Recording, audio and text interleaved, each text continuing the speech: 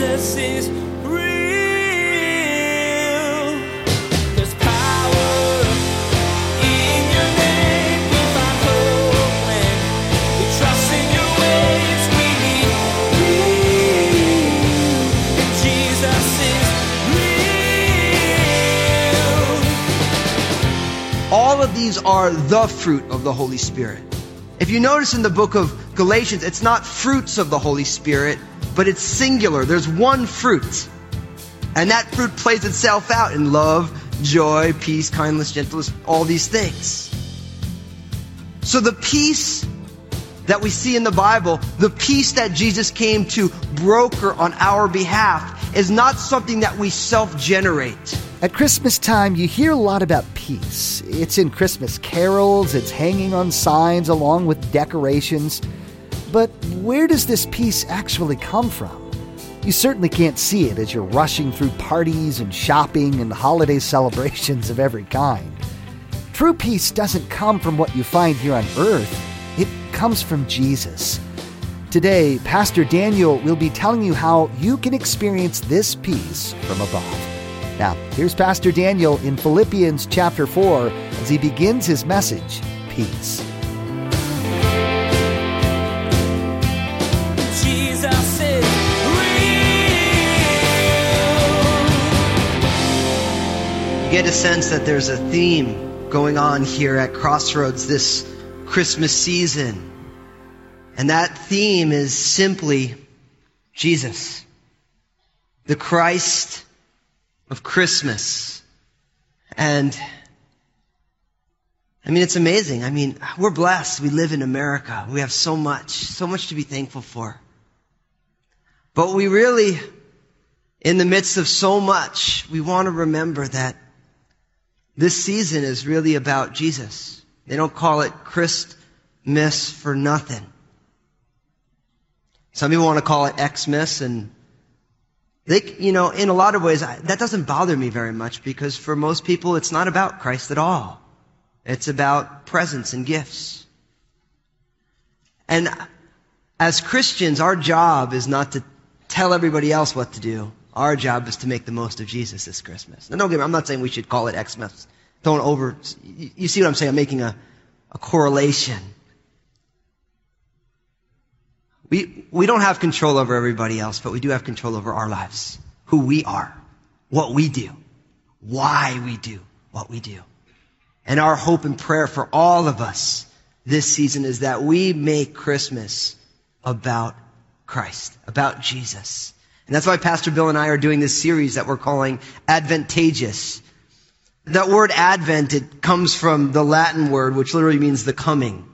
And long before there was the Bible that we could read in our hands, the church put themselves on what they call a liturgical calendar, where different times of the year they'd focus on different things.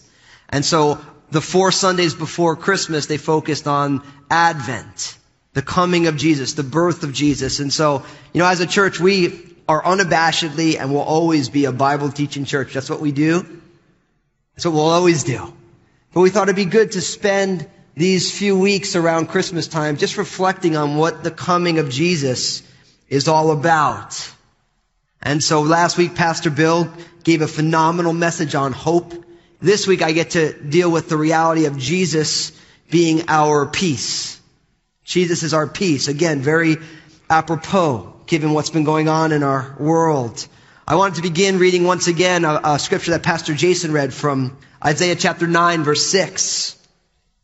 This prophecy of the coming of Jesus. It says this, "For unto us a child is born, unto us a son is given, and the government will be upon his shoulder, and his name will be called Wonderful, Counselor, Mighty God, Everlasting Father, Prince of Peace." You catch that? His name will be called Prince of Peace.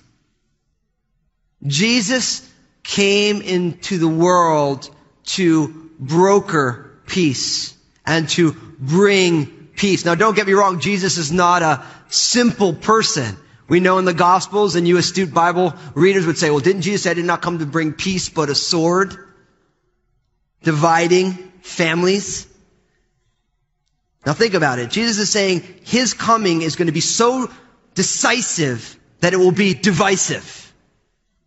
That when he comes, there's going to be people who say, yes, I believe in Jesus, and people who say, no, I do not. And that's what he means that he came to bring a sword. That divisiveness. Even if you were to be in Times Square in New York, right now there's a huge billboard that says, Jesus is a myth. Huge billboard. And hey, we applaud free speech. We're grateful for free speech. But the only thing I say when I read that, I say, well, prove it. Because somebody failed history in college. I mean, you can say that Jesus is a myth, but he's not a myth. I mean, let's be honest. We have 3 eyewitness testimonies in the gospel record alone. That's enough to convict in any court of law in America. So you can say things like that. We live in a country that we value free speech, and I value it. I'm grateful I can stand up here and say the things I say to you because of that same law. But there are people who just don't believe in Jesus. They believe he's a myth, but I always say the same thing. Jesus Smith, prove it. And then they say, oh, well, in every culture there's pictures of this. I'm like, so you're telling me that because in every culture there's a picture of someone like this, that Jesus wasn't real? I mean, are you kidding me? In every culture, there are leaders. Like, we have a George Washington. Somebody else has a somebody else. George Washington wasn't real. He was a myth because there was a great first president leader of that country. That is bad. That's not even logical. But see, Jesus is so decisive in his coming that it can be divisive because some people believe and some people don't. But irrespective of where you stand with Jesus, God promised that Jesus would come to be the Prince of Peace. And we're going to spend our time today looking at that. Looking at what it means for Jesus to be the Prince of Peace. Now, common definitions of peace, things like freedom from civil disturbance, a state of security or order within a community provided by a law or custom, freedom from disquieting or oppressive thoughts or emotions, harmony in personal relations, a state of mutual concord between governments. These are all, in a sense, true definitions of peace as it relates to us as individuals, interpersonally, governmentally and societally, all those things. But there's a commentator, a scholar named Cornelius Plantinga, who I believe nailed the best definition I've ever read of the biblical concept of that word peace. I've shared this with you all many times before, but it's so good. I have no problem sharing it again. It's like your favorite meal. You just go back to that same place again. It tastes so good. Cornelius Plantinga. And I want to say this because oftentimes, Pastor Bill and I, we quote a lot of people. There's lots of quotations. Just because we're quoting someone doesn't mean we believe everything they've ever said or thought. And I'll be honest with you, I haven't even read much. Cornelius Plantinga has about 15 books out, and I read one. So when you quote somebody, just always think they're not agreeing with everything they say. They just agree with what they're saying right here. Make sense? Because sometimes as a teacher, you get in trouble. People say, oh, you quoted so-and-so, and they believe this. And I'm like, I didn't quote all that stuff. I just quoted that one because you got that right. Listen to Cornelius Plantinga on peace.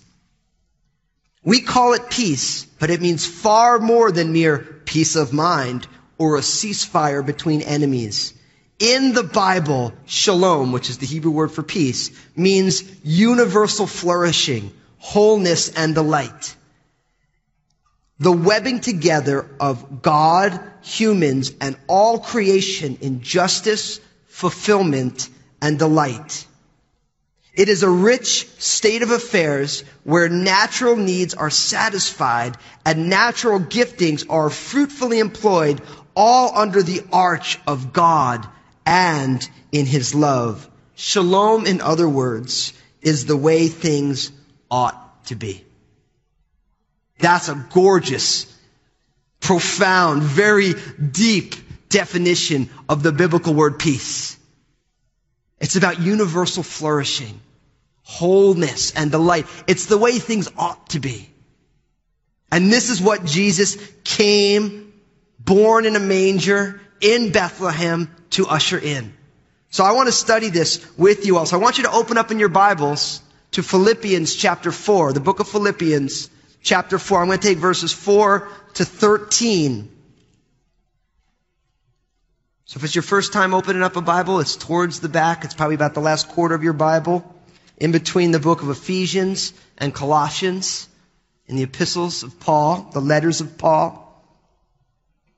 Philippians chapter 4. I'm going to pick up in verse 4. I'm going to read the whole passage and then we're going to go through it. Philippians 4:4. Rejoice in the Lord always. Again I say, rejoice. Let your gentleness be known to all men. The Lord is at hand. Be anxious for nothing, but in everything by prayer and supplication with thanksgiving, let your requests be made known to God. And the peace of God, which surpasses all understanding, will guard your hearts and minds through Christ Jesus. Finally, brethren, whatever things are true, whatever things are noble, whatever things are just, whatever things are pure, whatever things are lovely, whatever things are of good report, if there is any virtue, and if there is anything praiseworthy, meditate on these things. The things which you learned and received and heard and saw in me, these do, and the God of peace will be with you. But I rejoiced in the Lord greatly that now at last your care for me has flourished again, though you surely did care, but you lacked opportunity. Not that I speak in regard to need, for I have learned in whatever state I am to be content. I know how to be abased, and I know how to abound. Everywhere and in all things I have learned to be full and to be hungry, both to abound and to suffer need. I can do all things through Christ who strengthens me. You see why I chose this passage, I hope. In verse 8, the peace of God which surpasses all understanding will guard your hearts and mind in Christ Jesus. And then again, the Apostle Paul says in verse 9, the love and the God of peace will be with you. I'll be honest with you. I've known I was going to be teaching this topic for about a month now, and I had a whole message prepared. It's a great message. But as Pastor Bill was finishing up his message last week, I just felt like the Lord was like, I want you to do that passage. And it was awesome because I went, and the beauty of technology, I went on my phone and I punched out an outline and boom. So if I ever get to do a message on peace, I have a whole other great message. I have almost a point per verse here. A point per verse here. Oh, the joys of public teaching. Verse 4. Rejoice in the Lord always. Again I say rejoice. Let your gentleness be known to all men. The Lord is at hand. Notice this. Peace is the fruit of the Spirit. Peace is the fruit of the Spirit. Now, where do I get this from? Notice the words here. Rejoice always. Indeed, I say rejoice. That's joy. Let your gentleness be known to all men. Right? That's in verse 5. And we're talking about peace. Listen to Galatians chapter 5, verses 22 and 23. But the fruit of the Spirit is love, joy, peace, long-suffering, kindness, goodness, faithfulness, gentleness, self-control. Against such there is no law. See, the Apostle Paul, in beginning to close this letter to the church in Philippi, says, rejoice, let your gentleness be known to all. And we're going to see in a second, he's going to be talking about God's peace. All of these are the fruit of the Holy Spirit. If you notice in the book of Galatians, it's not fruits of the Holy Spirit, but it's singular. There's one fruit. And that fruit plays itself out in love, joy, peace, kindness, gentleness, all these things.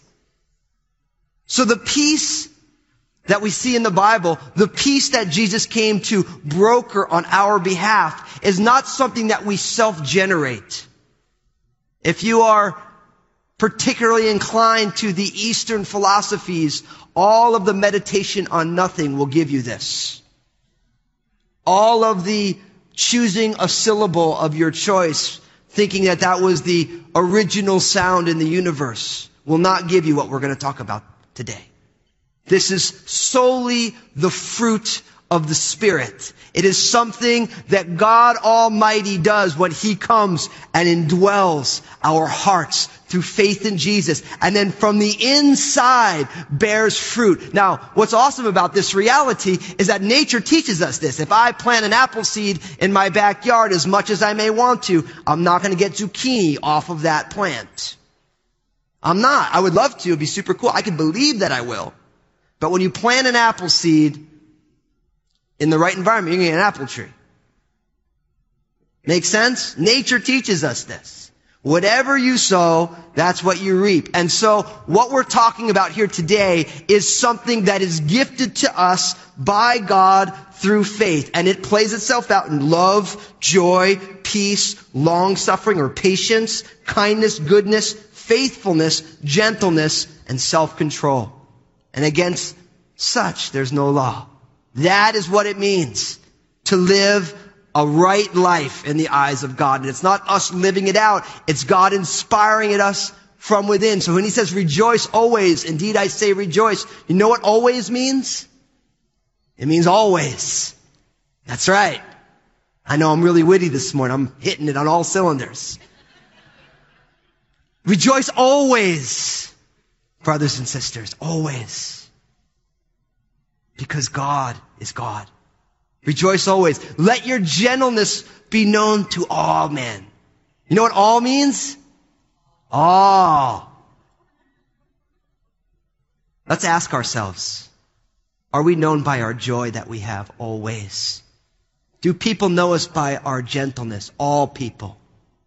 The people we don't agree with, the people we do agree with, the people we like to spend time with, and the people we'd rather never have to spend time with. Are we characterized by gentleness? Because peace is a fruit of the Spirit. Now, look at verse 6. Look at what it says going on. Be anxious for nothing, but in everything by prayer and supplication with thanksgiving, let your requests be known to God. Brothers and sisters, peace is produced by prayer. Peace is produced by prayer.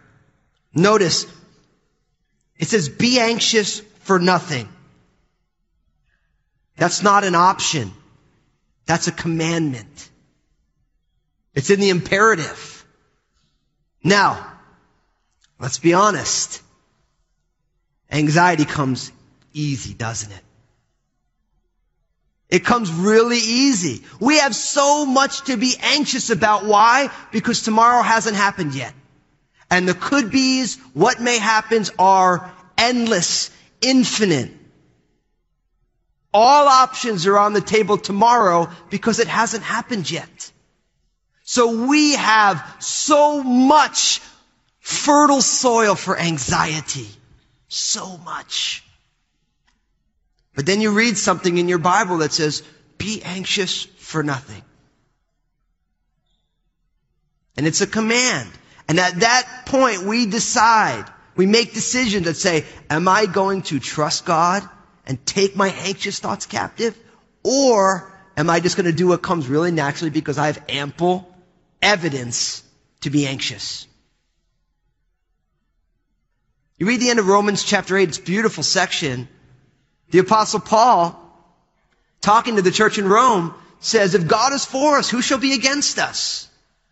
Right? And our heart's response wants to say nothing. But that's not what the Apostle Paul says. He says all these things will be against us. Nakedness, peril, famine. When he says, if God is for us, who can be against us? He's not saying that there's nothing against us. He's saying infinite things are against us, but God is for us. And that's a huge thing, isn't it? The reality that in this world we will have tribulation, but we can be of good cheer because Jesus has overcome the world. And Paul ends Romans chapter 8 by saying, for I am convinced that neither death nor life, nor angels, nor principalities, nor powers, nor things present, nor things to come, nor height, nor depth, nor any created thing can separate us from the love of God that is in Christ Jesus our Lord. Everything can be against us, but God is for us. And we have infinite reasons to be anxious, except God is for us. And peace is produced by prayer. He says, doesn't just say, be anxious for nothing and give us no tools. He says, be anxious for nothing, and then he gives us tools. Look at what he says. But in everything. Now, what does everything mean? Oh, you guys are hitting it today. A+, smiley face, check mark. Everything means everything. In everything, notice, by prayer and supplication with thanksgiving, let your requests be made known to God. In everything, he gives us 4 attributes: prayer, supplication, thanksgiving, and requests. I like that. The Apostle Paul, he's excited by you guys as well. He's rolling with this. It's like, listen, don't ever be anxious. In nothing be anxious. In everything, by prayer. Prayer is the word for the whole of our communion with God. God is the only person who gets the word prayer for our relationship. I can talk with my wife.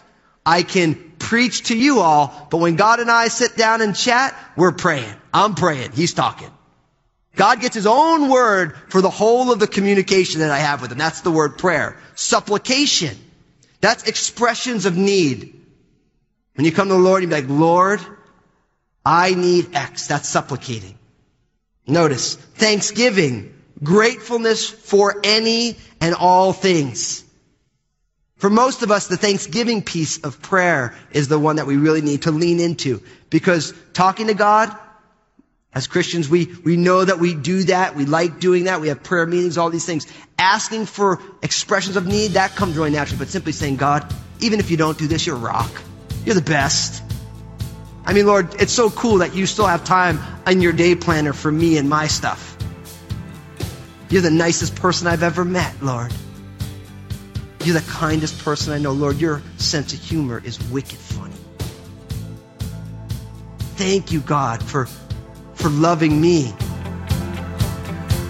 Jesus is real. Today, Pastor Daniel explained that peace, true, lasting, effective peace, can only be found in Jesus. Your Savior has everything you need and everything you truly want. Pastor Daniel also expressed how important it is that you spend time with Jesus in prayer. This form of communication is exclusively for use with God. As you pray, remember to ask God for what you desire. Spend time listening and always be thankful. Hey everybody, Pastor Daniel here. Thanks for joining me on Jesus is Real Radio. I realize that not all of you who listen are followers of Jesus.